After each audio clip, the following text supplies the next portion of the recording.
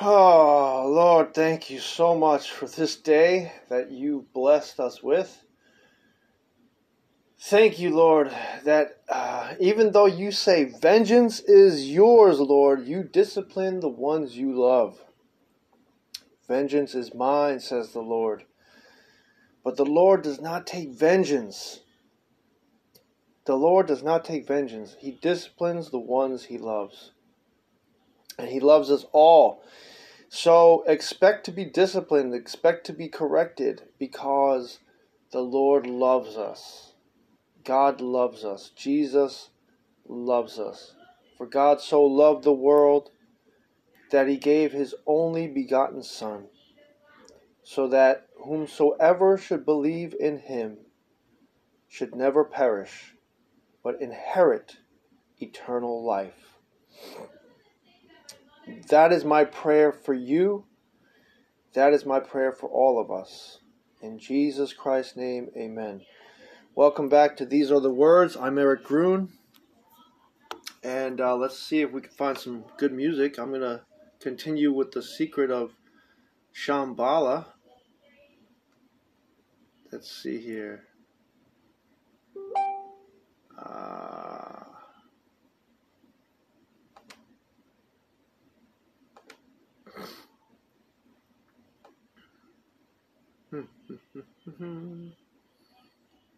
Oh, forest healing. Let's see. Forest. This is. Okay.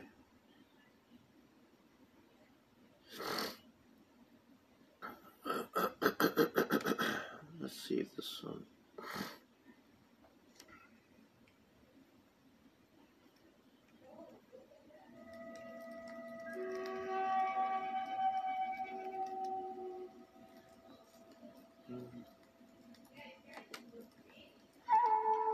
Oh, that's nice.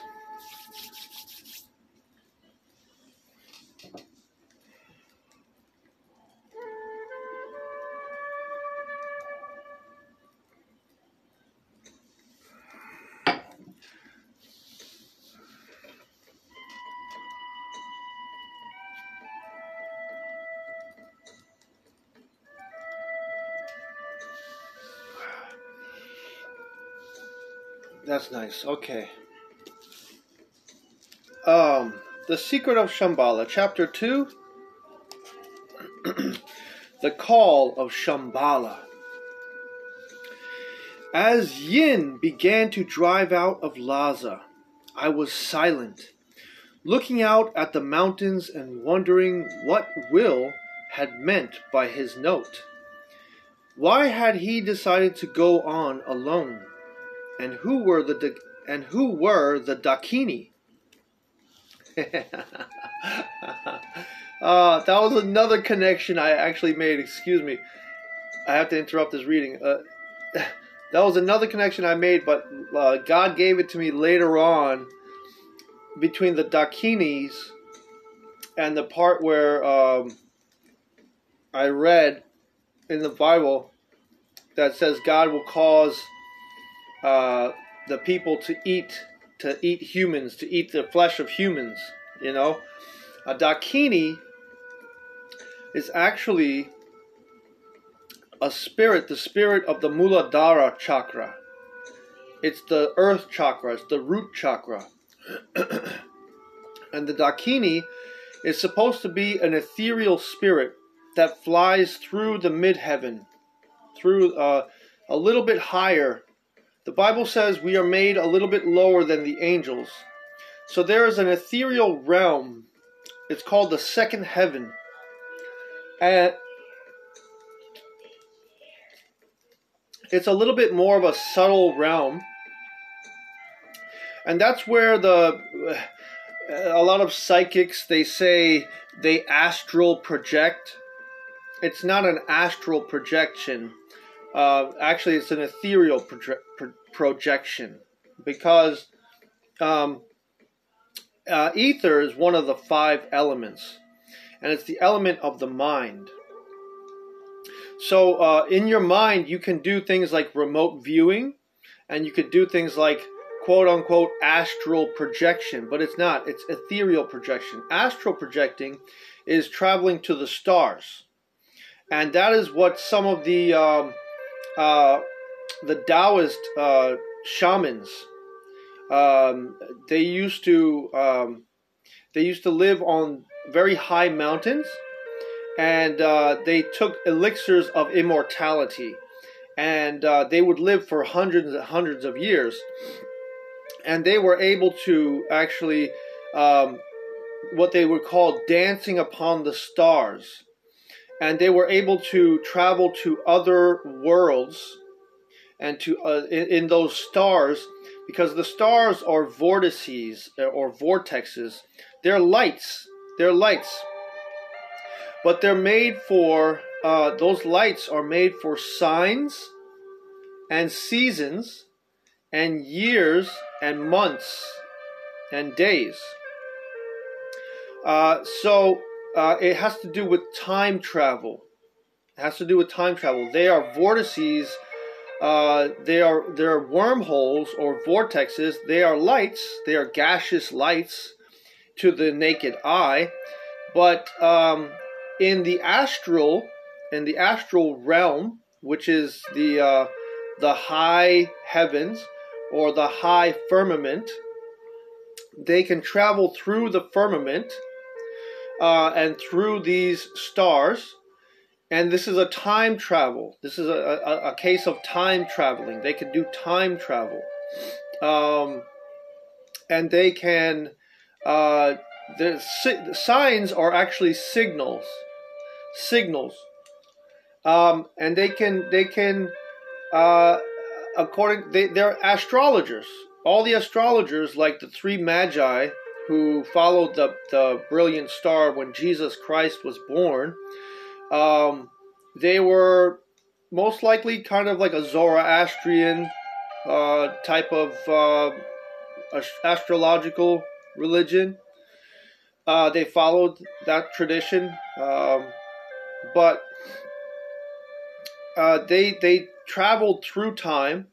They would make predictions.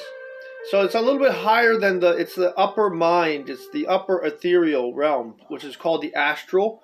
But most people who practice astral projection are actually ethereal projection. And they are just traveling through the second heaven, which is just the sky above us. Just like radio waves or microwaves or Wi-Fi, we get signals. These are energies that are waves. These are the waters, the electromagnetic waters, the energetic waters.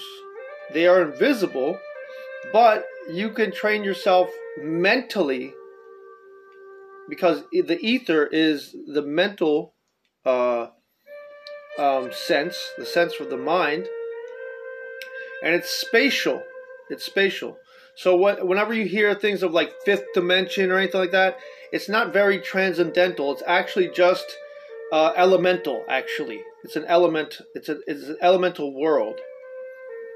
And most psychics and things, they just go through the ethereal spaces of the mind. This is the subtle realm. This is just the subtle body. And this is not yet the spiritual or transcendental body. So this is just the mental body. This is still the mental Maya. But this is a whole other thing anyway. The Dakini is a spirit that travels through this space. And the Dakini, the story of the Dakini used to eat humans. It used to eat the flesh of humans, and it used to kill humans and eat the flesh of the humans. But upon hearing the words of the Buddha, upon hearing the enlightened words of the Buddha, the Dakini became Buddhist. And so the Dakini started to use her hungering to be able to serve the Buddha and to serve the enlightenment of others.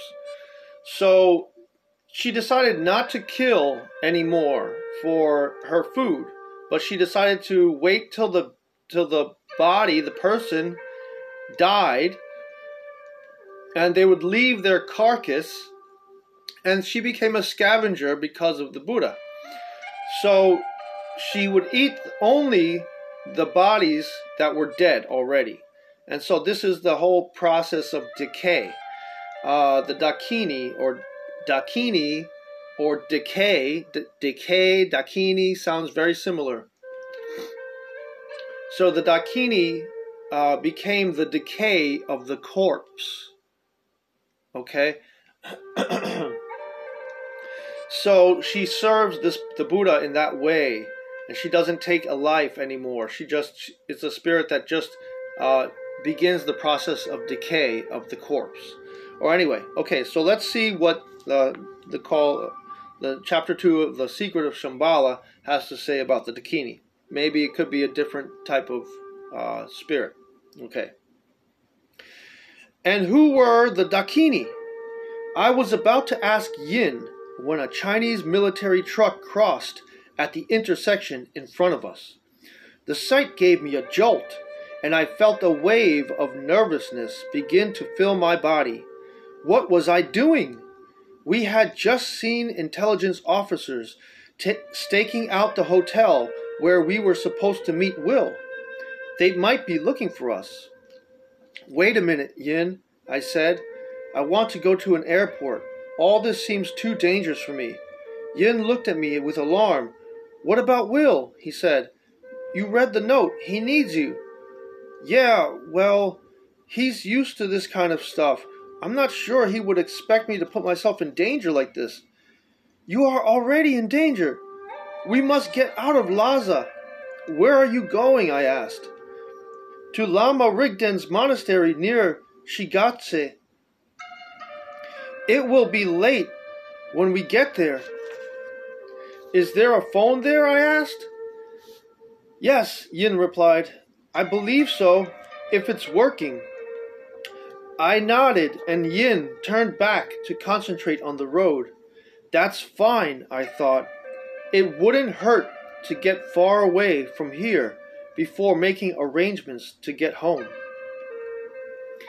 For hours we bounced along on the badly paved highway, passing trucks and old cars along the way. The scenery was a mix of ugly industrial developments and beautiful vistas. Well after dark, Yin pulled up into the yard of a small concrete blockhouse. A big, woolly dog was tied to the side of a mechanic's garage to the right, barking at us furiously. Is this Lama Rigden's house? I asked. No, of course not, Yin said. But I know the people here. We can pick up some food and gasoline that we might need later. I'll be right back. I watched as Yin walked up the board steps and knocked on the door.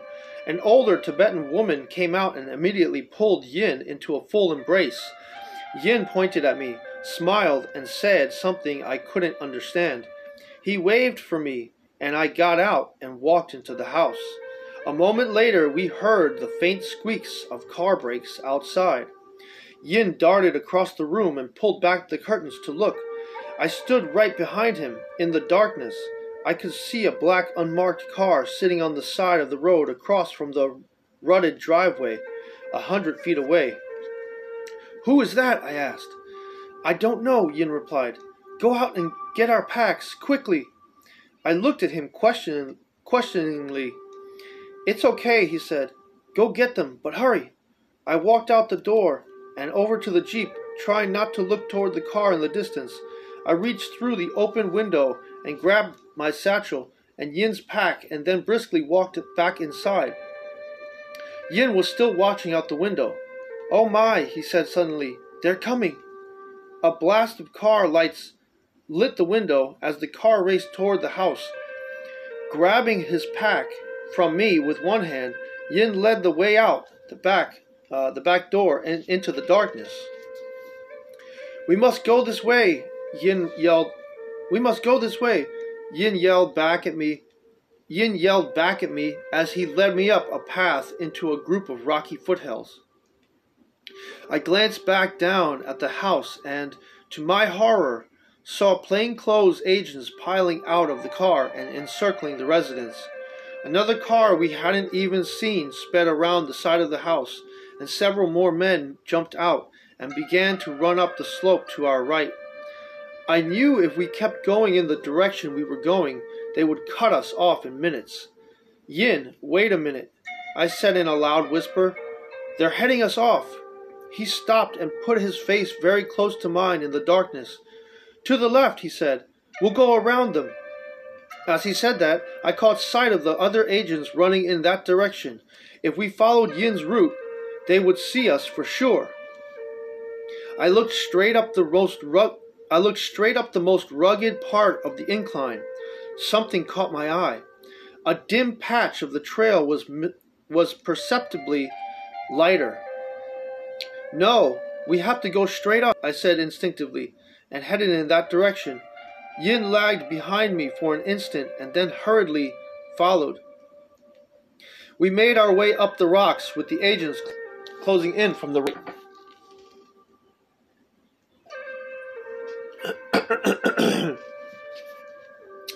At the top of a rise, an agent seemed to be right on top of us, and we ducked between two large boulders. The area around us was still perceptibly lighter. The man was no more than 30 feet away, moving around to where he would soon see us clearly. Then, as he approached the edges of the slight glow, seconds from seeing us, he abruptly stopped, started to walk forward again, then stopped again, as if suddenly having other ideas. Without taking another step, he turned and ran back down the hill. After a few moments, I asked Yin in a whisper if he thought the agent had seen us. "No," Yin replied. "I do not think so. Come on." We climbed the hill for another 10 minutes before stopping on a stony precipice to look back down at the house. We could see more official-looking cars driving up. One was an older police car with a blinking red light. The scene filled me with terror. No doubt about it now. These people were after us. Yin was also looking anxiously toward the house, his hands again shaking. What are they going to do to your friend?" I asked, horrified at what he might say. Yin looked at me with tears and fury in his eyes, then led the way farther up the hill.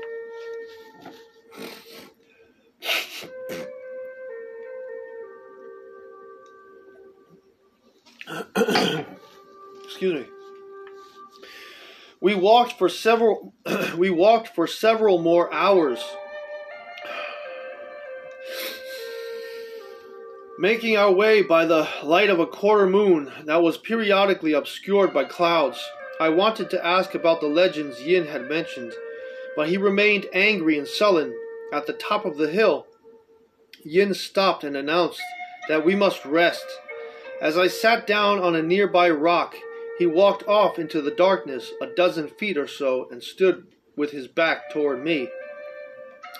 "Why were you so sure," he asked without turning around, "that we should climb straight up the hill back there?" I took a breath. "I saw something," I stammered. The area was lighter somehow. It seemed the way to go. He turned and walked over and sat down on the ground across from me. "Have you seen such a thing before?" I tried to shake away my anxiety. My heart was pounding and I could barely talk. "Yeah, I have," I said, "several times recently." He looked away and was silent. "Yin, do you know what is happening? The legends would say we are being helped. Helped by whom?" Again he just looked away. "Yin, tell me what you know about this." He did not respond. "Is it the Dakini that Will mentioned in his note?" Still no response. I felt a rush of anger. "Yin, tell me what you know." He stood up quickly and glared at me. Some things we are forbidden to speak of. Don't you understand? Just mentioning the names of these beings frivolously can leave a man mute for years or blind. They are the guardians of Shambhala. He stormed over to a flat rock, spread his jacket, and lay down. I felt exhausted too, unable to think. We must sleep, Yin said. Please, you will know more tomorrow. I looked at him for a moment longer, then lay down on the rock where I was sitting and fell into a deep sleep.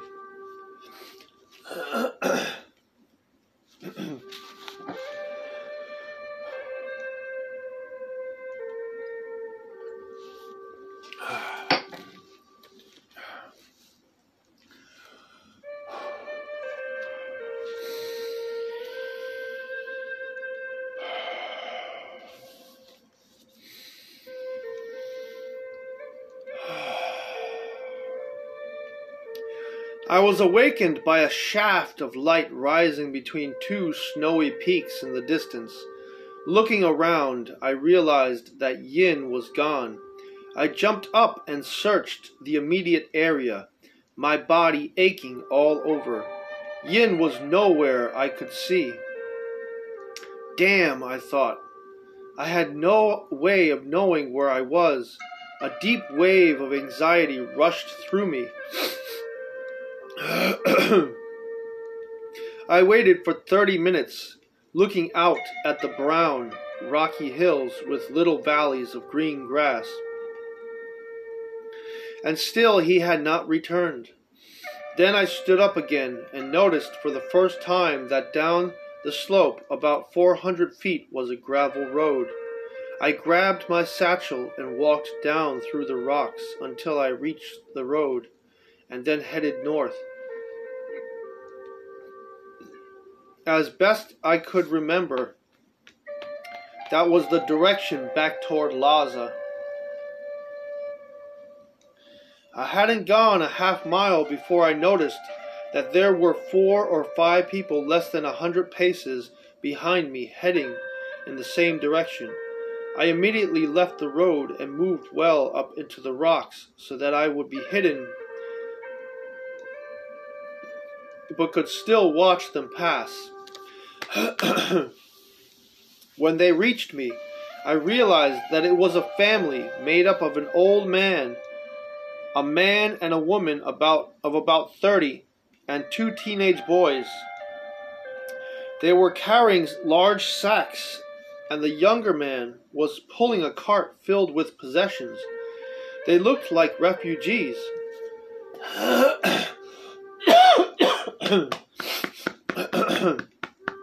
Excuse me. I thought about approaching them and at least finding out which way to go, but I decided against it. I was afraid they might report me later, and so I let them go by. I waited another 20 minutes, then carefully walked in the same direction. For about 2 miles the road weaved its way through the small rocky hills and plateaus, until in the distance, at the top of one of the hills, I could see a monastery. I moved off the road and climbed through the rocks until I was about 200 yards below it. It was made of sandy-colored brick, with the flat roof painted brown, and had 2 wings, one on each side of a main building.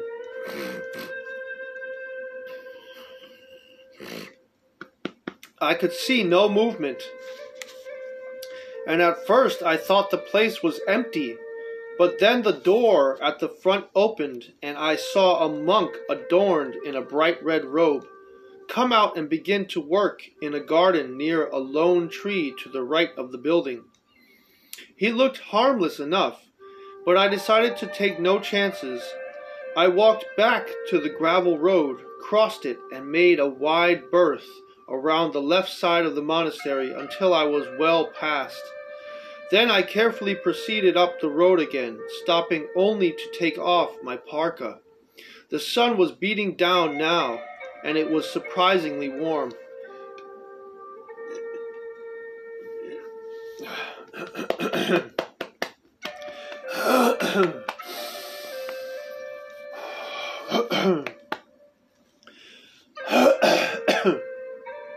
Excuse me.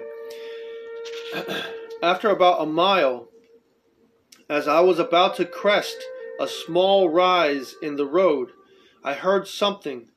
I ran into the rocks and listened. At first, I thought it was a bird, but slowly I realized it was someone talking far in the distance.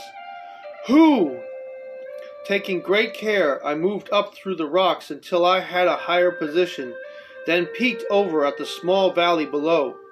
My heart froze. Below me was a gravel crossroads, at which were parked 3 military jeeps. Perhaps a dozen soldiers stood around smoking cigarettes and talking. I backed away, keeping low, and walked the way I had come until I found a place to hide between 2 rocky mounds. From there I heard something else in the distance, out beyond the roadblock.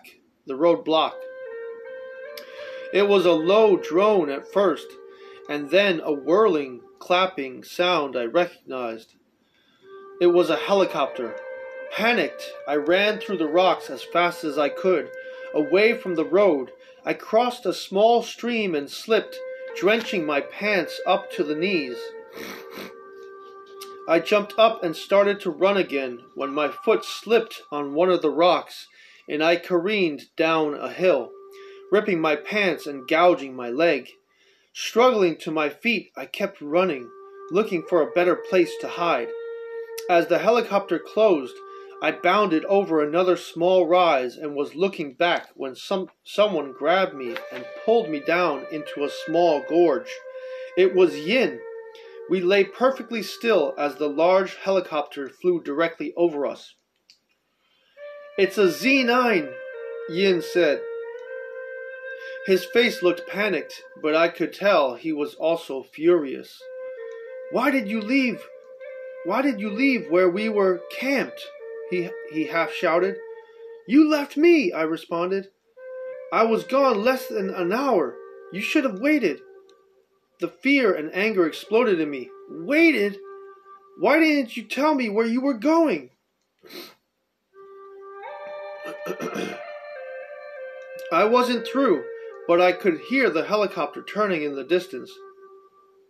"What are we going to do?" I asked Yin. "We can't stay here."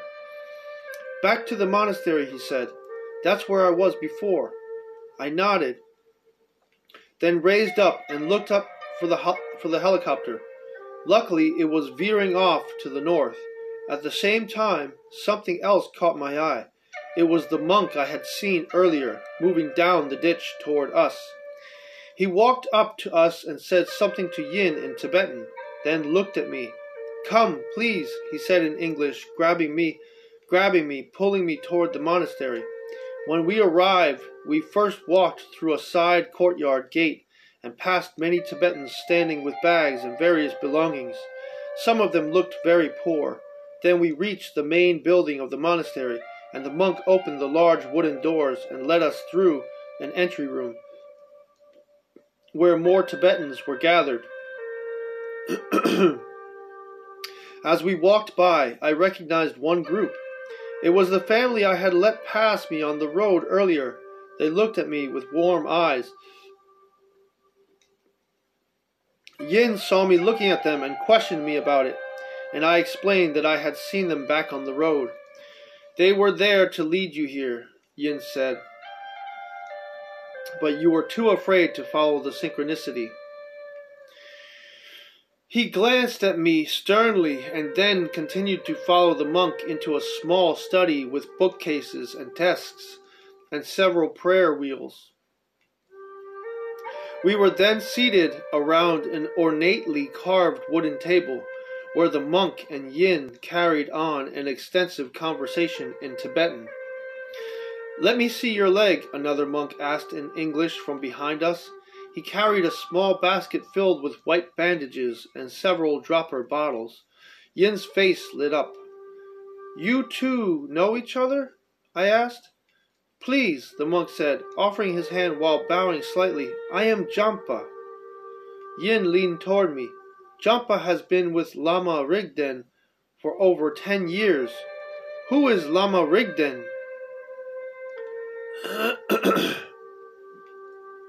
Excuse me. Both Jampa and Yin looked at each other as though not sure how much to tell me. Finally, Yin said, I mentioned the legends to you earlier. Lama Rigden understands the legends more than any other person. He is one of the foremost experts on Shambhala. Tell me exactly what has happened, Jampa said to me as he dabbed some kind of salve on my scraped leg. I looked at Yin, who nodded for me to comply. I must present what has happened to you to the Lama, Jampa clarified. I proceeded to tell him everything that had occurred since arriving at Lhasa. When I finished, Jampa looked at me. What about before you came to Tibet? What had happened? I told him about my neighbor's daughter and about Will. He and Yin looked at each other. And what have you been thinking? Jampa asked. I've been thinking that I'm in over my head here. I said, I'm planning to head to the airport. No, that's not what I mean, Jampa said quickly. This morning, when you discovered that Yin had left, what was your attitude, your state of mind? I was scared. I just knew the Chinese would be on me in minutes. I tried to figure out how to get back to Lhasa. Jampa turned and looked at Yin, frowning. He doesn't know about the prayer fields. Yin shook his head and looked away. We've discussed it, I said, but I'm not sure how it matters. What do you know about these helicopters? Are they after us? Jampa only smiled and told me not to worry, that I would be safe here. We were interrupted by several other monks delivering soup, bread, and tea. As we ate, my mind seemed to clear, and I began to assess the situation. I wanted to know everything about what was going on right now. I looked at Jampa with determination, and he returned my gaze with a profound warmth. I know you have many questions, he said. Let me tell you as much as I can. We are a special sect here in Tibet, not typical. For many centuries we have held the belief that Shambhala is a real place. We also hold the knowledge of the legends, verbal wisdom as old as the Kalachakra, which is devoted to the integration of all religious truth.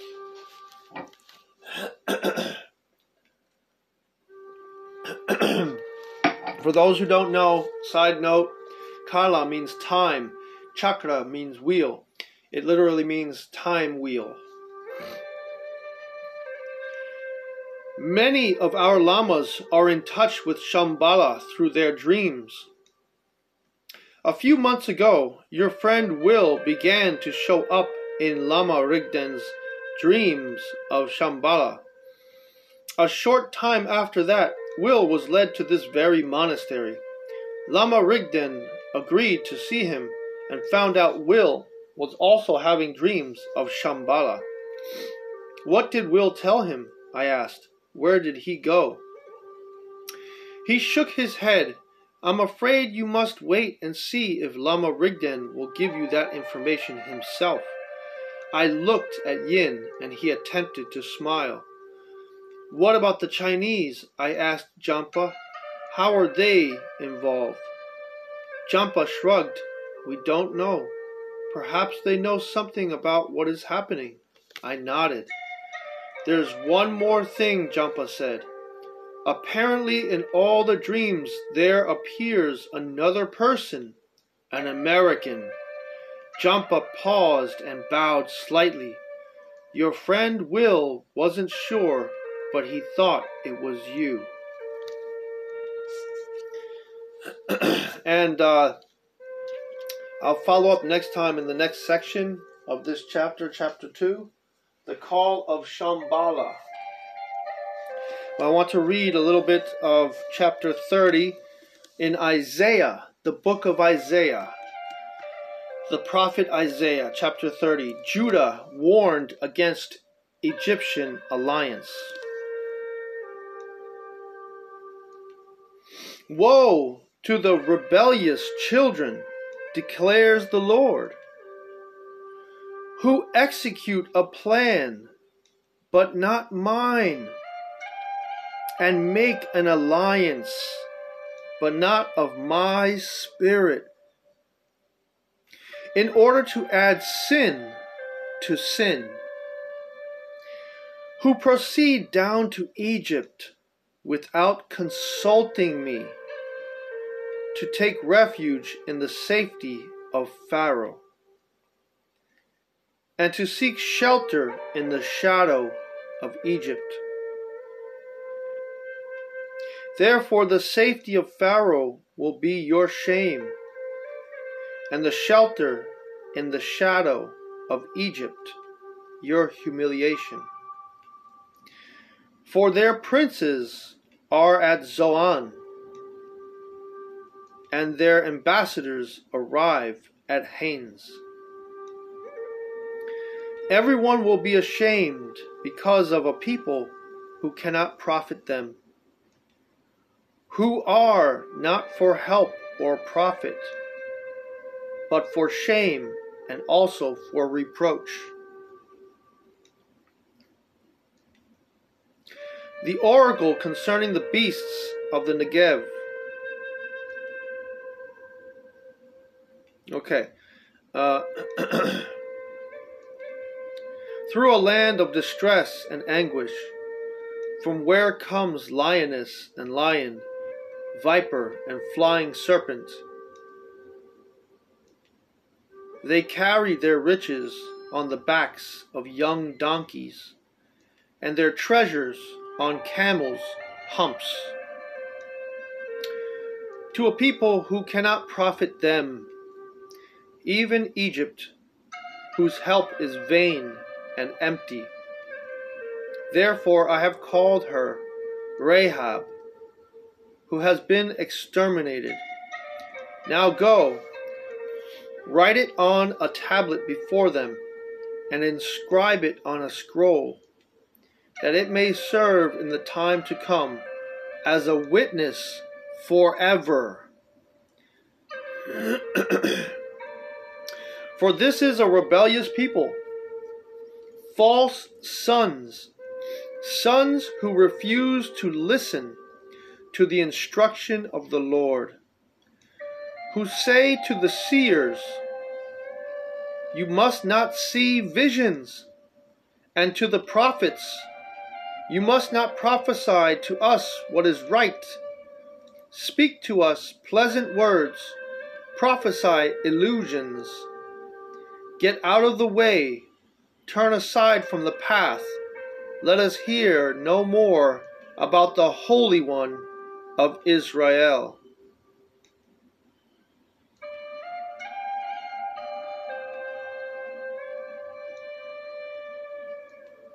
Thanks be to the Lord. I feel like the Lord is showing me this, but I can relate to this in the book of Shambhala, where the monk tells, the Tibetan monk tells Jampa, tells, I forget the name of the guy, tells the American that about the dreams, and the American is telling him, I want to go back to the airport. I'm scared. He wants to find refuge and seek refuge by flying away, back to the world, the world, not going forward, not going into Shambhala, not really looking for Shambhala. Letting the world, the helicopter and the men who are following them and chasing them, and the people who are seeking them, not even the he doesn't want to hear that he's in danger. He doesn't want to hear that he's in danger. He's seeking, but he wants to go back into that world. That's the same world that he came from, and he wants to go back into the world. This is what God is saying to anyone who seeks. This is a metaphor, seeking refuge in Egypt. seeking refuge not according to the plan. When the monk said, or Yin said to him, they were supposed to lead you to the monastery, but you didn't follow the synchronicity. You were too afraid. You hid in the darkness. You wanted to hide, like the Lord is saying, you want to seek refuge and hide in the shadow of Egypt, and seek shelter in the shadow of Egypt. But you're going against my plan. You know? It's like this guy, this American saying, oh, I want to just go back to the airport, go back to the world, go back to where I was from. But the people who are chasing them and threatening them and looking for them and they're afraid of are from that world. That's Egypt. That is Egypt. And so the Lord is saying, if you seek refuge in the world, you're seeking refuge in those who are oppressing you, those who are making you afraid. But it's in vain. He says, even Egypt, whose help is vain and empty. Therefore I have called her Rahab, who has been exterminated. Okay? That world will be destroyed.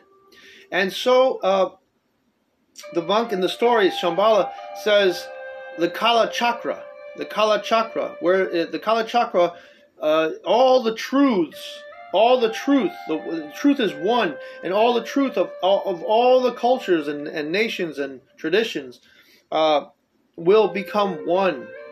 Because in time, the wheel of time shows you the truth is one, just one truth. Okay? And so the wheel of time won't allow the shelter of the shadow of Egypt to last. You know? And so he's saying, for this is a rebellious people, rebelling against God's plan. False sons who refuse to listen to the instruction of the Lord. This listening is the type of listening that Yin was telling the American, if you would have listened, if you were not afraid, you had not been afraid, you would have came to the monastery and found me. And it says, who say to the seers, you must not see visions. Because this is kind of the monk says they don't know why these people are chasing, but perhaps they have heard something. They have heard something about what is happening, and they're onto the alert. And it's like they're saying to the seers, do not see visions, do not dream dreams, do not prophesy. Speak to us pleasant words. In other words, speak to us, words that we like to hear. Speak to us the things that we want to hear. We don't want to hear that we don't want to hear that this world will be destroyed. We want to hear favorable words, praises, words of praises.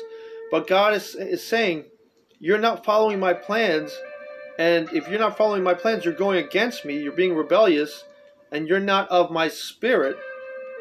So you're going to be basically destroyed.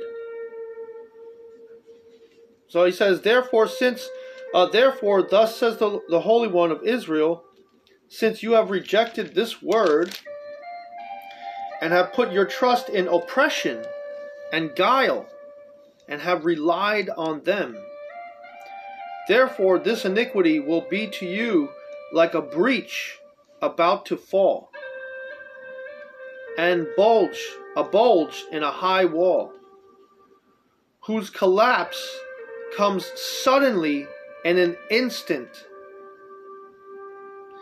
whose collapse is like the smashing of a potter's jar, so ruthlessly shattered that a sherd will not be found among its pieces. Not even a shard. To take fire from a hearth, or to scoop water from a cistern, For thus the Lord God, the Holy One of Israel, has said, in repentance and rest you will be saved. In repentance, meaning to turn away from that sin, to turn around, to change your mind, to turn toward the Lord.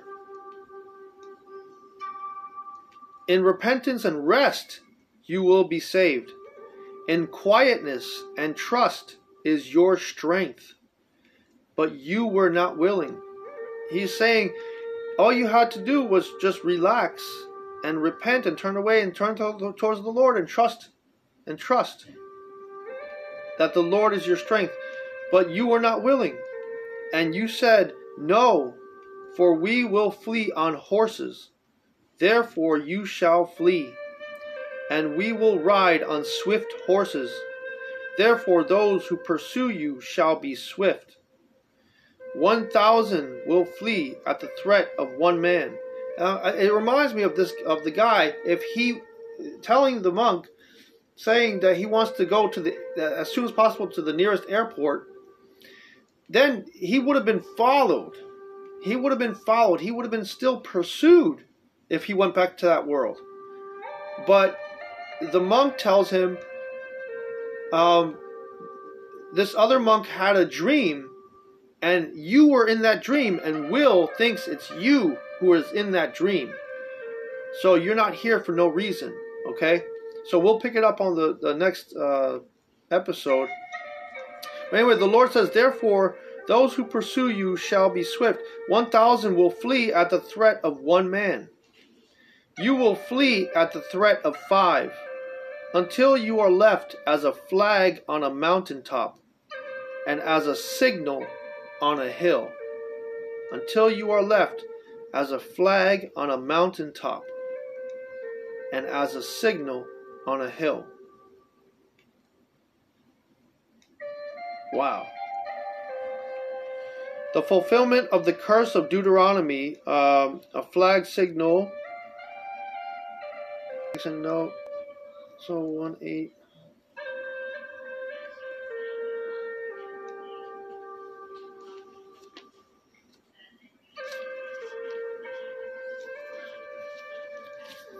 $5.26. Let's see. Lift up a standard. A pole with a banner was often placed on a hill as a signal for gathering troops or for summoning the nations to bring Israel back home.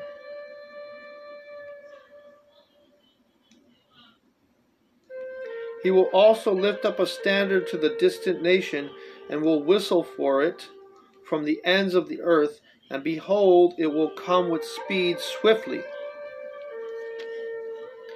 And 1:8. Let's see.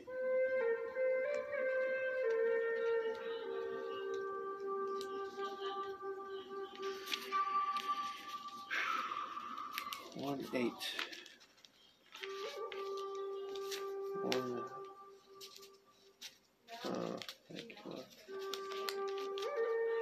1:8. The daughter of Zion is left like a shelter in a vineyard, like a watchman's hut in a cucumber field, like a besieged city. The daughter of Zion is left. Let me see. A personification of Jerusalem and its inhabitants. Shelter hut, temporary structures used by watchmen who were on the lookout for thieves and intruders. Thus Jerusalem was not very defensible. Okay. A signal on a hill. Yeah, it's like someone who calls, 1,000 will flee at the threat of one man. You will flee at the threat of 5, until you are left as a flag on a mountaintop and as a signal on a hill.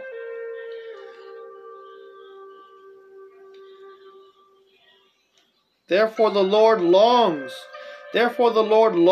to be gracious to you, and therefore he waits on high to have compassion on you. For the Lord is a God of justice. How blessed are all those who long for him. How blessed are all those who long for him. So it reminds me, it reminds me a little bit of what's going on in the story, The Secret of Shambhala. And we're at a crossroads right now in the story. And so we'll pick up next time. Thank you very much. God bless you. And may you fare well.